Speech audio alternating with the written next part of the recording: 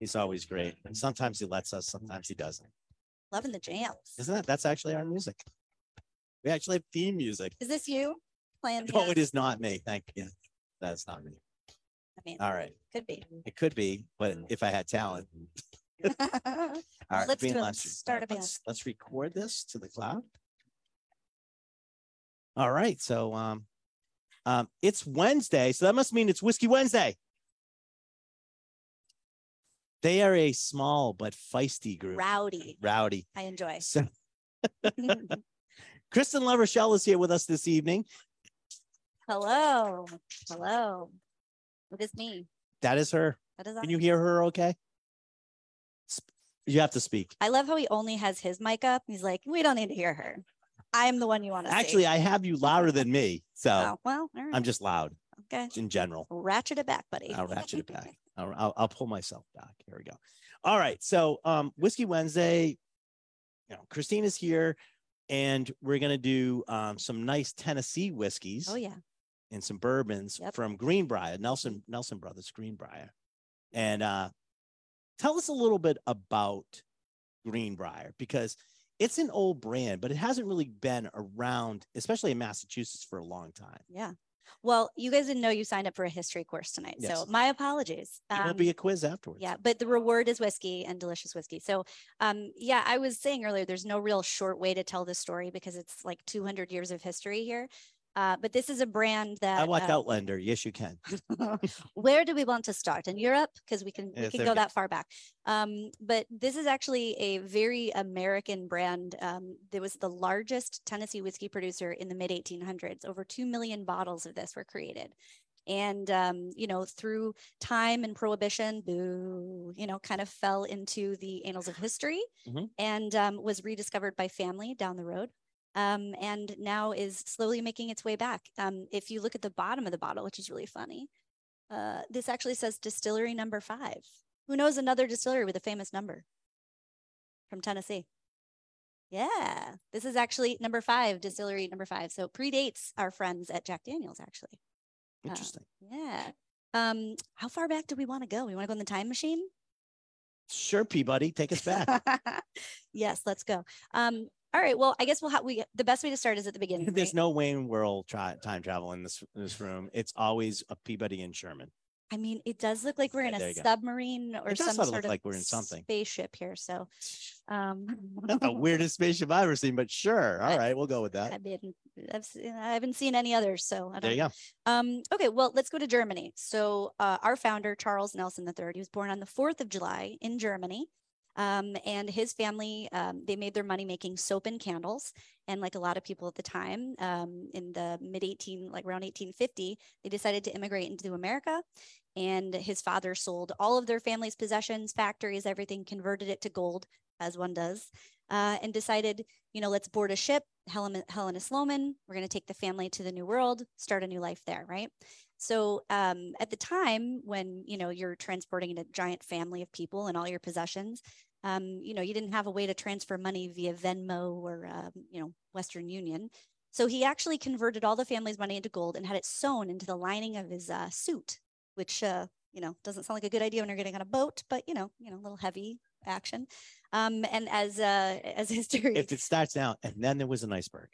Then we're in trouble. And then there was a storm. Yeah. Actually, they hit some rough water, and a lot of people actually drowned. One of them being Charles Nelson's father, who sank to the bottom of the Atlantic with all of the family's worldly possessions.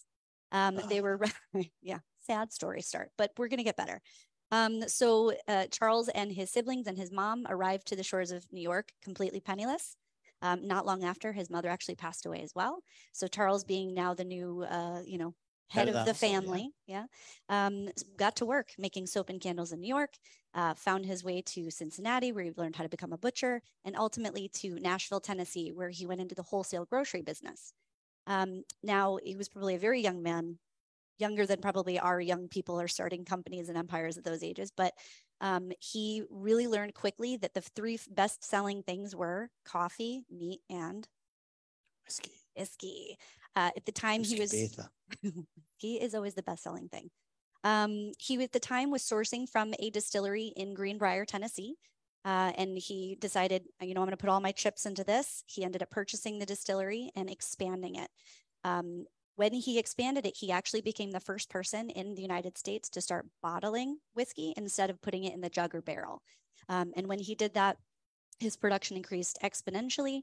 And they were creating over about 2 million bottles a year, which is enough for every man, woman, and child. It's a portable potable. It's a lot of whiskey. It's a lot of whiskey. It's literally enough for every human being in the United States to drink. At the time. At the time, yeah. Charles lived till he was, till about 1891 when he passed away. And his wife, who is a stellar historical badass of her own, she actually ran the distillery for 19 years by herself. And if you think about this time period, this is right at the crux of temperance and prohibition. So she was probably not the most popular woman in Tennessee. And then unfortunately in 1909, they had to close the doors. And it kind of got forgotten to the family, no one really talked about it. And I find that fascinating because I'm always like, if I had this kind of history in my family, I feel like I would know about it. Yeah. So when I asked Charlie and his brother, I was like, how did you guys not grow up hearing about this massive thing in your family? He actually makes a pretty funny joke about it, but he said, imagine if your cousin was the largest drug dealer in Ohio. Maybe people don't want to talk about it, Yeah. And that's, I do a horrible Charlie Nelson accent. I'm so sorry. But yeah, so nobody. No, I've heard him. You're pretty close. Pretty good, right? Yeah. He's an interesting guy. So fast forward all these years later, right? 2006, Charlie and Andy Nelson, they are the triple great grandsons of Charles Nelson. They were actually on their way to buy a share of a cow with their dad in Tennessee. They stopped to get gas and they saw this historical mile marker, the Nelson's Greenbrier Distillery, 1/4 mile down Long Branch Road. And they're like, what's my name? Weird. And they asked the butcher, they're like, hey, what is that sign there? And he's like, oh, that's the old barrel house across the street. They went over there, got converted to a tobacco barn. Original spring, still running. Took a sip from it. They went to the Historical Society. The guy handed them 2 bottles that looked just like this. Incredible, right? He said all the hairs on the back of their neck stood up and they were like, well, this is clearly what we're here to do, right? We got to bring back the family. So they started out on a very long journey to bring back and resurrect Nelson's Greenbrier Distillery. This bottle mold, as well as the label, are as close to the original as in the 1800s. The recipe in the bottle is the original recipe as well. This was found through a lot of research, going through archives. At the time in Tennessee, their triple great grandfather used to have a big 4th of July celebration every year and invite media in, and they would come in and write articles. So through the archives, they actually found an original article where a journalist had come in and was walking through the distillery doing a tour. And the guy was like, 12 bushels of wheat, and then you get this many bushels of this. And of course, convert bushels to today. They were able to get the original recipe from the first Tennessee whiskey, which is so cool.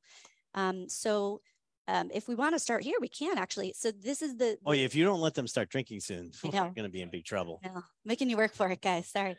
It's just a long story. Okay, so what's really fun about this, the original Tennessee whiskey here, this is a wheated whiskey. So we've got our corn, we've got malted barley, and we've got wheat, about 14%. And what that does is just add this really beautiful, delicate, rich, creamy, even a little bit fruity flavor profile. I smell, I don't know if anybody else smells this, but I get like apples when I smell this. This is such a sippable, easy to drink whiskey. This is a shot in a beer whiskey, but it's also great for cocktails. It's like a great base for anything. Let me ask you a question. So sure. The first one is the Tennessee whiskey. And yes, Tennessee whiskey, we have this sort of like, I don't know, sort of very murky definition of Tennessee whiskey. Usually Tennessee whiskey goes through the Lincoln County process. Yes. Does this do that? It is not murky. So Tennessee whiskey is bourbon that goes through the Lincoln County process. Okay. That's it. But is that what this is? Yeah. Oh, 100%. So now I'm going to ask you, okay, now it goes through the Lincoln County process. Which one? The Jack Daniels one or the sort of the George Dickel one, which actually is a little bit different. Okay. All right. Because I like the George Dickel one because the George Dickel one doesn't make rivulets through the charcoal. Mm-hmm. And it sort of more soaks everything through the process. Okay. So how do they? What's their version of the Lincoln County process? Okay, so you didn't know this was going to get this way, but totally I have to ask. You're speaking my language. I am a total nerd, so I will just say that for science, but for expedience here, I'm going to be as simple as I can.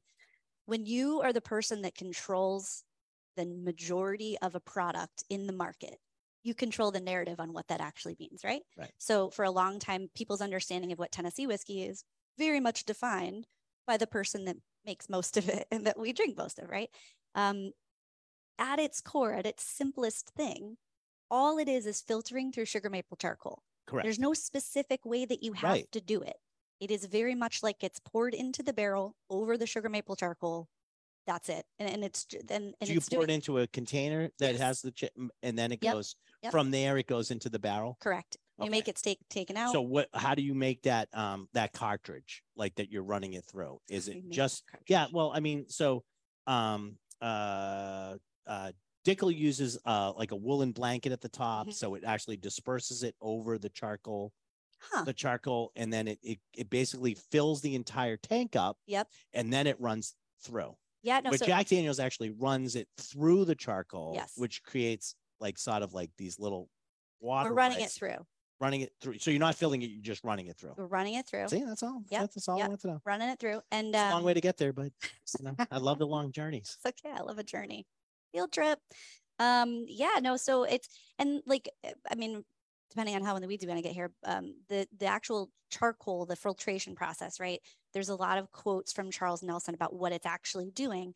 And I can't remember it, so I'm sorry. But like the essence of it is mostly like it's taking the harshness out, right? You're really just kind of extracting that charcoal, sugar maple charcoal is extracting some of the harshness from the new make spirit, softening it a little bit around the edges, making it a little bit more palatable before it goes into the barrel to continue getting softer and further extracting and aging. Yep. So yeah. And one thing I do also feel like I need to be an evangelist on, because one of the things I most hear, because this is the original label, except Charlie and Andy's names are now on it, is they see sour mash on it. And sometimes people go, oh, I don't like sour mash. Right. And that's like, you know. Yeah. And it's like, well, so you don't like any of these. You don't like any whiskey then, because it's pretty much the way everything is made. It's just it's terminology that for some reason was more popular to put on a label then. Maybe as an indicator of like flavor profile, but really to everyone now should mean nothing, because every whiskey is made in a sour mash. I think originally the sour mash part of it was basically a process. They would, again, saying it as a process, and that process using sour mash was supposed to make it not softer or flavor profile, but it was supposed to make it consistent. Sure. So that every bottle you picked up tasted the same as the other bottle you just drank. Yeah. That's something. And every whiskey's doing it. Thing, right? And everybody, and some people put it on the label and other people didn't. And you have other people that put on charcoal filtering and you have other people that didn't. Right. I mean, it's just marketing. Marketing. If you can't figure the answer to anything that deals with alcohol, there's two answers: marketing and taxes. So if you can't figure it out, it's one of the two. Yep, that's true. Good point. What else? All right. So what do we think of the Tennessee whiskey? Lovely, isn't it? Highly recommend if you're going to grab a bottle of this and you do some home mixology. I make a lovely variation of a daisy, which is essentially just adding a sweet and a citrus, right? So I call it a Tennessee margarita. So you do a couple ounces of the whiskey, maybe a little orange liqueur, a little bit of citrus, and a little simple syrup, if depending on what orange liqueur you use, how sweet. Shake it up, little sugar rim. It's like a margarita with whiskey. So 10 out of 10. Go ahead and try that. There you go. You heard it here first. I did. Yes, sir. Question. Yes, question.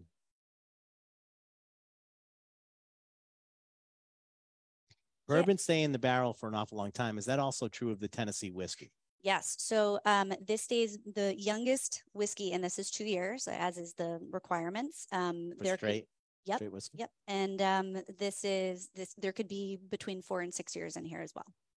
Yep. Which we're going to see more in this guy here. So the classic, this is the next one we're going to taste. So to talk about Nelson Brothers, I feel like we have to take a little side adventure quest here. When Charlie and Andy started, they knew absolutely nothing about distilling. They leaned on a lot of people in Tennessee, a lot of people in Kentucky. They worked with Dave Pickerel for a time, where he mentored them. He worked with a couple other really famous distillers who did all that they could for them without literally making it for them.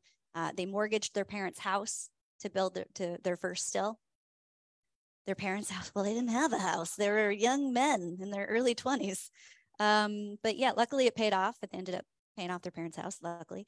But yeah, they leaned on people around them, and they didn't have anything to start with. And for Tennessee whiskey, it has to be made and distilled and aged in Tennessee, as is the requirements. So they started with bourbon, and they started with a label called Belle Meade. Has anyone ever had Belle Meade bourbon before? Great. Excuse me.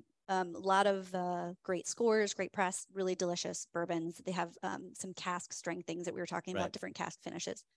But Belle Meade was a bridge kind of to get them to the distillery, to the Tennessee whiskey, get them back there. So when we started expanding, right, so now Greenbrier is available in all 50 states, we pulled Belle Meade back into distillery only. So those come around as limited expressions. But we came out with Nelson Brothers as like our effective everyday bourbon for the portfolio. So the Nelson Brothers are kind of the same as Belle Meade, right? Effectively. Yeah. More readily available. So we have two expressions here. But that's going to be basically their batches. Yeah. So they're batching the Nelson Brothers. Yep. And they're if the Belle Meade comes around, it's either a small batch or it's a single barrel. Is that correct? Yeah. Yep. Okay. Yep. And the Nelson Brothers bourbons, similar to Belle Meade, we have a lot of contract distilling. So Andy Nelson is an incredible blender. That's always been like our day one thing. He's been blending since the jump. And he has what he refers to as his spice box. So he's got some friends in Indiana. He's got some friends in Kentucky, some friends in Tennessee, where he, effectively pulls his spices from. But the hallmark of the Nelson Brothers bourbons are that they are high rye in content. So we actually don't put the mash bill on here. And the reason for that is, and, I'm very much an evangelist on this too, is like, as somebody who cooks without a recipe, but knows the way I like it to taste, I don't want to be married to that thing, right? And with these bourbons specifically, we're blending to a specific style. We want it to be a certain flavor profile. So depending on, year to year and the way we're making it, he doesn't want to be like pinned into a specific mash bill. So yeah, but that's, if you're sort of spice boxing it, as you called it, and you have like stuff coming in from different people, those are each different mash bills, and then you're creating a flavor profile off those. So the mash bills actually the percentages change as Correct. What you're putting together. Yep. Every time. Yep. So if you're using a little bit more of one than the other, then each time you make a batch, the mash bill will actually technically change. Sure. Even though those whiskeys were made with the same mash bill, each separate one is being made. And it could be like a rye from here, right? A bourbon from here, and not necessarily like blending multiple different like ryes, but really like just kind of piecing together the best of what we can get our hands on. And then, but the hallmark always being between 25 and 35% rye, which creates this really great structure, really great spiciness. Let's start with the classic if you guys haven't already. That's in slot number 2, guys. So left to right. They're like, we're done. We already drank it. Yeah, they already did drink it. Well, let me did I tell you to save some? No, I didn't. I didn't mean to. It's okay. There's no more. So interestingly enough, the Tennessee whiskey is 91 proof in honor of Charles Nelson dying in 1891. Everything's a little bit intentional. The classic is actually 93 proof, but I think one of the I don't know, most likable things about these whiskeys is that they might be slightly higher proof, but they don't drink that way. There's a lot of flavor to them, but they don't read very hot right off the bat. Are they chill filtering those at all? Or no chill filter? No chill filter. So, when you're up in 91, you decide to get away. 92, the magic number, for no chill filtering, but 91, it would have to get pretty cold to start showing some like fluctuation with some cloudiness anyways. So I think that's actually really nice. And I think you get some of that good mouthfeel at that higher proof too. Yep. And I listen, I probably drink the reserve more than anything else. Like not like I have a problem here, but if I'm, I'm grabbing a bottle and I'm sipping on something, it's the reserve. The classic is more of like if I'm making an old fashioned or just a really simple 2-ingredient cocktail, I'll use the classic for that. But the reserve is my. Yeah, so the classic is you're going to make something that you're still going to taste the bourbon. Yeah. So like, you know what I mean? You're not covering anything up. You still want to taste the bourbon and the simpler cocktails. So you're using that. But if you're going straight sipping whiskey, you're doing the reserve. Yeah. Or the Tennessee whiskey, just, depending on how hard your day is, that a shot of that in a beer is good therapy, good free therapy for you. Oh, okay. I mean, I'm in good company here with this. Yeah, you're fine. You're fine. There's no judgment here. Why would there be judgment for this crowd? That would be really mean. So the age. I thought they were nice. I didn't say nice. I just meant like appropriate to make whiskey jokes too. We're all in this boat together. We'll see. We're all in this spaceship together. Spaceship. It's It's the metro station. It's supposed to be like a train station. I think it's all the metal. Maybe that's it. Yeah. Okay. Listen, there's trains don't have any metal in them, so we're pretty good. I love what you did with the place. Thank you. It's great. I was telling one of your colleagues, I said, I spend a lot of time in retail and the basements are usually dark dungeony, and I'm like, I might not survive. This is only half that way. There you go. We'll take in the other half later on just to scare you. I got a sneak peek. All right. Went down that murder tunnel. There you go. I'm just kidding. There is no murder tunnel here. You mean the one with all the tin signs in it? Yeah. Hiding what? What are those tin signs hiding? Just saying. I don't know where your imagination goes to, but the wall. That's my metal sign collection. Well, better here than home, right? Exactly. That's why it's here. That's where the door. Does that go? Well, you mean the one with the safe door on it? Yeah, that one. That one you should worry about. Not helping your argument here. I know. We're only 3 whiskeys in right now, dude. This is going off the rails. Get it? Off the rails. Hey. They didn't know they came for comedy. They still haven't come for comedy. We're getting there. Yeah. We're getting there. Could have started drinking, boys. Right. Has anyone been to Nashville? As a child? Yeah, It's not the same thing if you go as a child. Just to let you know. So I have. Okay. Have you been to Greenbrier? I have not. Okay. Well, what are you waiting for? I have to go back to Tennessee. I didn't go when they were sort of in swing. Okay. Well, 2 things. So Nashville, the airport, we now have the Green Room, which is like a Nelson's Greenbrier outpost, which is cool. Super nice. And we just finished our distillery renovation expansion. So now we are not only hosting a tasting room and tours, but we now have a event space and a restaurant, and like we've gone full Disney. Full Disney. There you We've go. gone full whiskey Disney. But so please come, and I'll give you all my contact after. If you guys ever head down there, please let me know, and I can set you up with a nice tour. It won't be as nice as mine, obviously. You're coming? Is that what you're saying? I'm you gonna might be be there there. 2 weeks. You might be there. Yeah. I'll be there in 2 weeks. Know. Let's drink reserve. Let's do it. So this guy, this is Whiskey Advocate. They're like, if you're gonna make me drink it, I guess. My arm. Just my arm. It gets back to this far.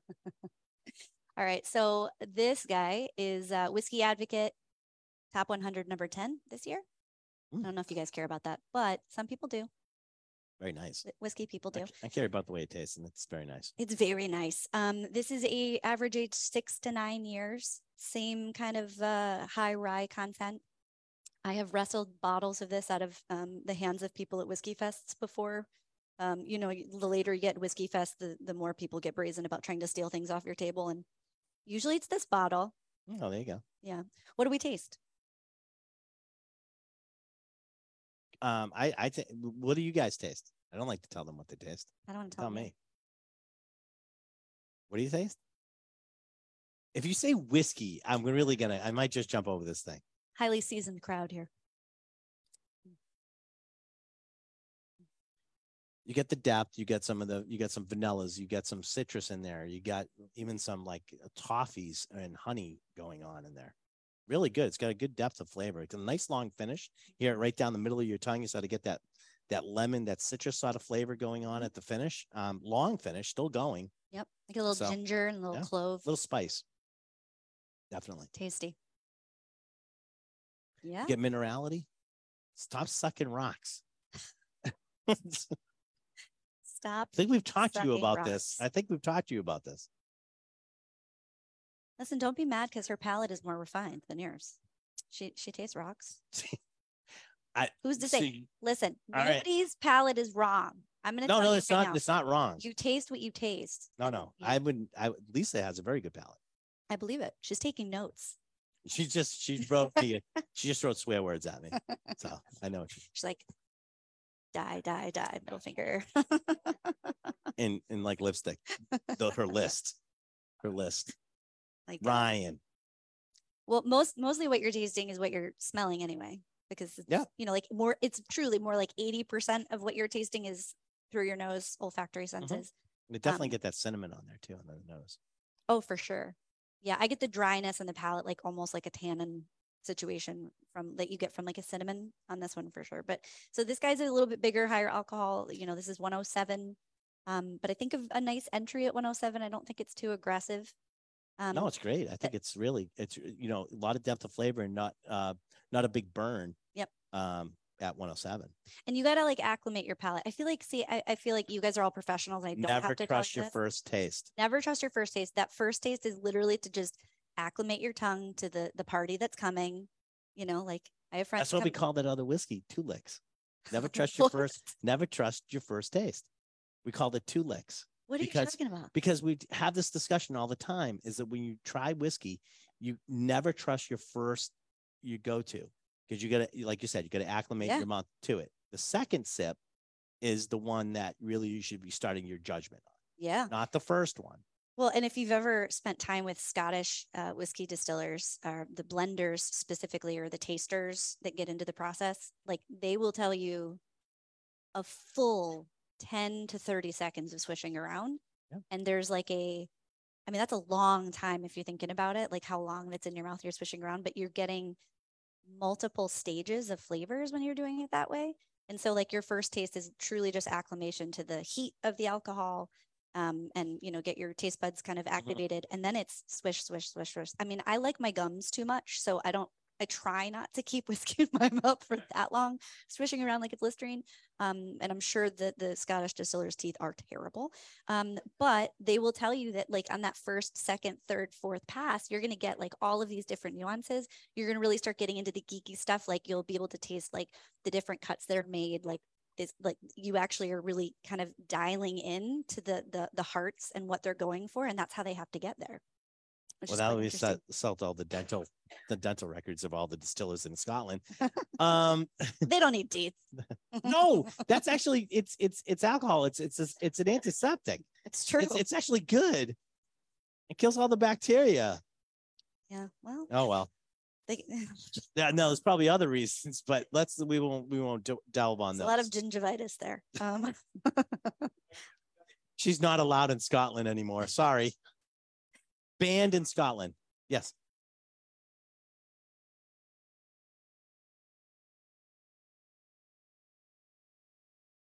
Big friendly giant. Big friendly giant. He called the reserve the big friendly giant. Yeah, that makes sense. There we go. Well, if I was to refer to Andy or Charlie, I'd say Charlie is actually in person the big friendly giant, and Andy is more of like the cerebral. But I could see that about the reserve.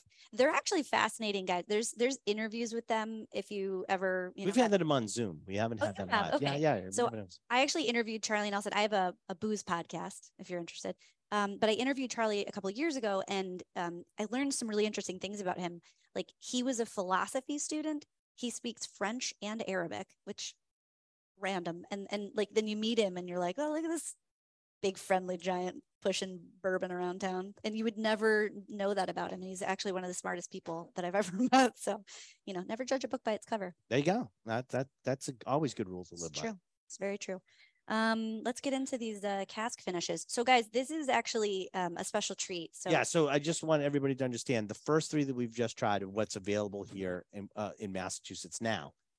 Yes. She was very nice and brought us some cask finishes that are not available right yet.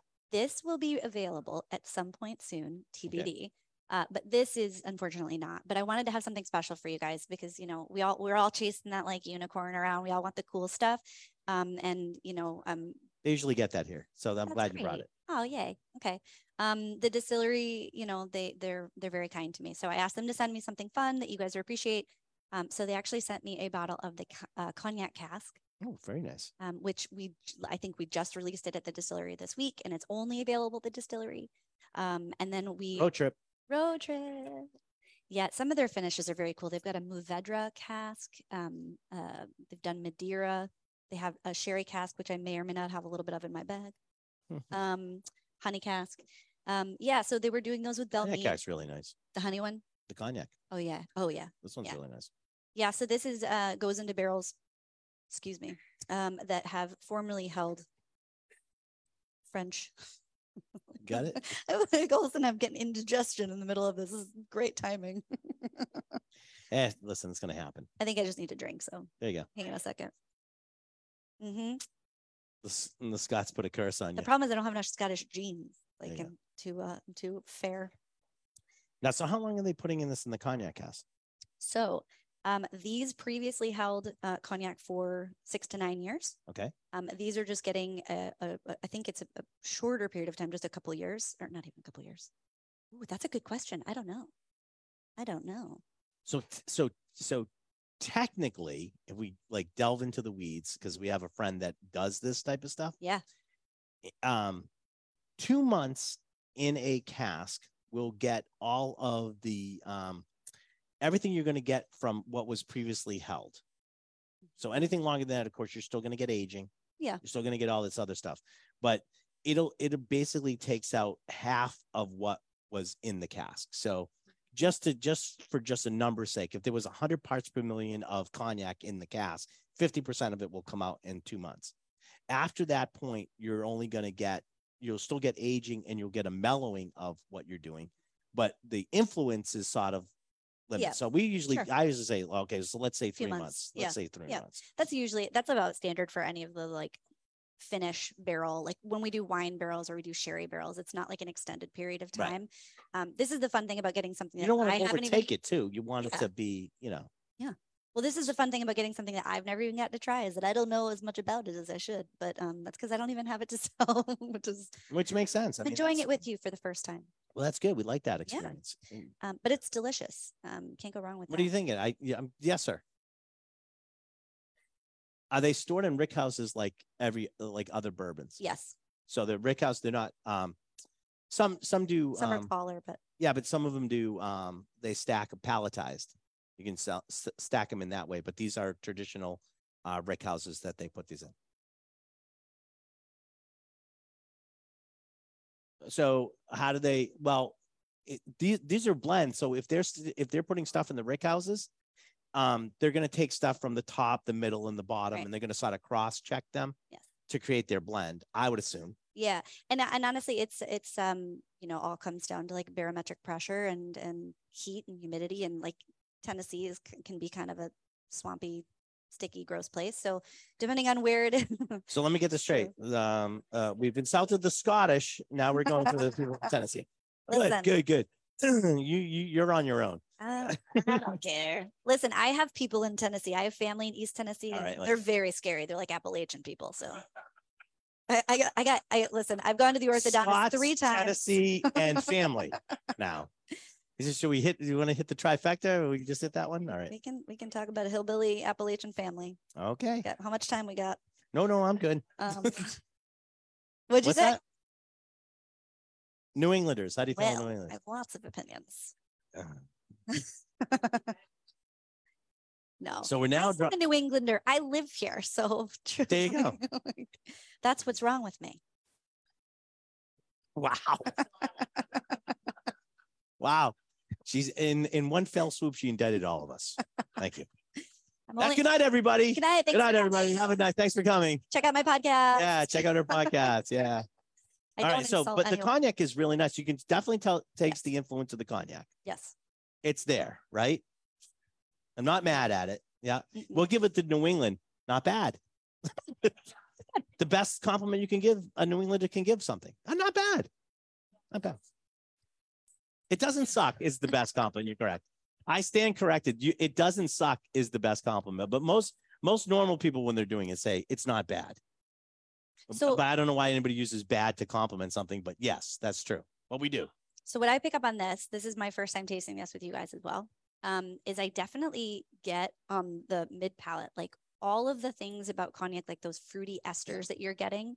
You're definitely getting them like midline on the palate. This is definitely Grapey. a fruitier. Yeah, definitely. Well, I mean, there's a little grapey influence, Yeah, but like it's definitely got those, the esters that are coming out in this are definitely of the fruitier style. So even that time in the barrel has a significant impact, and definitely can, you get a little nuttiness on it too. Little nuttiness. Yeah. I mean, just the influence of something made in a copper still versus a column still, like you can see that flavor is very profound, like, and the palate. Really nice. Nice. Yeah, I like it. Tasty. So let's talk about rye, right? So this may be coming. Is that what you're telling us? Yeah, this is coming. Oh, it is coming. This is coming. Our 15-year rye isn't coming because that is a very limited. Oh, okay.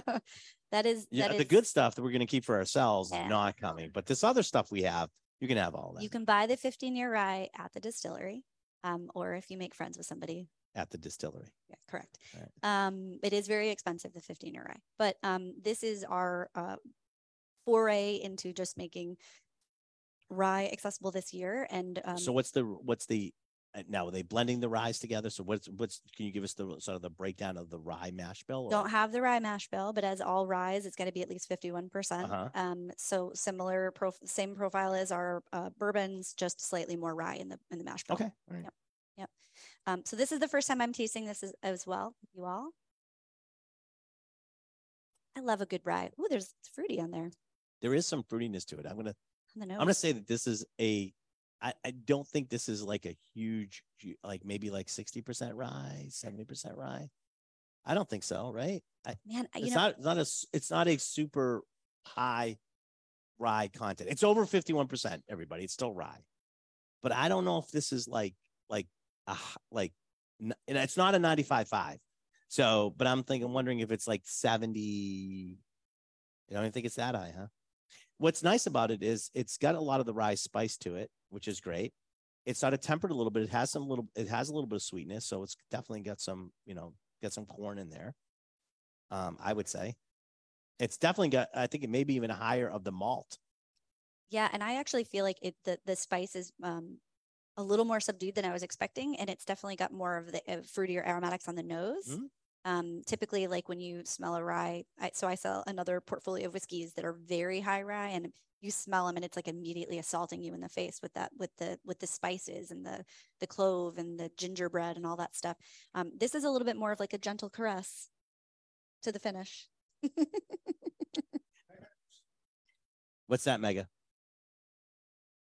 Is there any wheat in this? I was thinking even more of barley, but it could be wheat. The first thing I thought when I smelled it was it smells a little bit like the Tennessee whiskey. That apple that I get from the wheat, I actually smell in the rye. So that's a great question. I don't know if there's any rye in here, but I wouldn't be surprised. We expect a whole full breakdown later on. You're going to get it. Listen. All right, we'll get it. Listen, I can't be held accountable for things that I was just shipped up. No, today. No, and I think that's actually, I like the fact that we're actually tasting it and try to figure it out, because that in itself is an exercise. And then when you find out what it actually has in it, because, no matter what, you try to break things apart, but once you start adding things together, they create a new thing. So sometimes you're not catching, like, when you say, oh, I'm getting some, barley, or saying getting more wheat in that, and then you find out, oh, there's very little of that, right? Because it's the combination of maybe two other things that are sort of giving you that flavor profile. So in that itself, I think is interesting too. We can just enjoy it as it sips, as we're drinking it right now, and we can geek out and try to figure out, and then be totally wrong. And then we can use the Google machine and find out. But this is more fun. Well, that would be like the spaceship, because this little box right here has got more computing power than sent to the moon. So we can certainly use this to our detriment.